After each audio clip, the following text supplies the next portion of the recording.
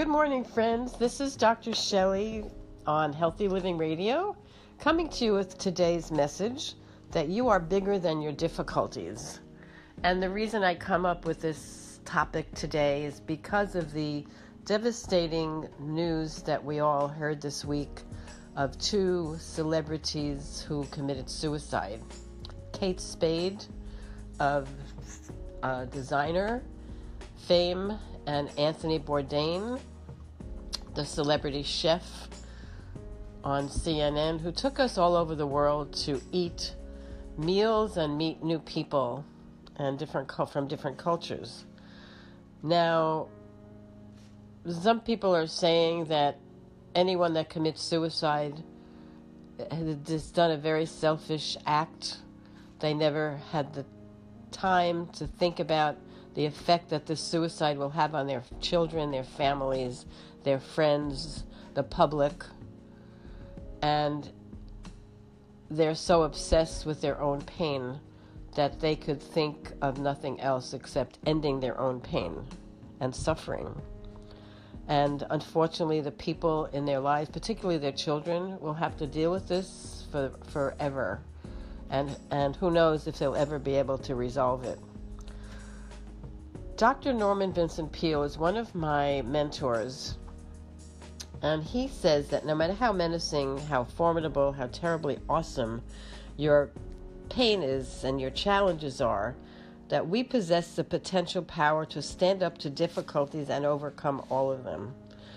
And the potential that he refers to is in-depth faith in a higher power, in the universe, in the spirit. Some people call it God. This is the greatest power available to a human being, the force by which you can move mountains. And it's a deep down attitude that never accepts defeat. And it's an intensity of belief, it's an intensity of positive attitude. And how do you develop this? With prayer and with reading and with practice, and to believe that you're bigger than your difficulties. Now, there's another author that I'm very impressed with, and I read a lot of her work. It's called Simple Abundance, A Day of Comfort and Joy by Sarah Ban Breathmack.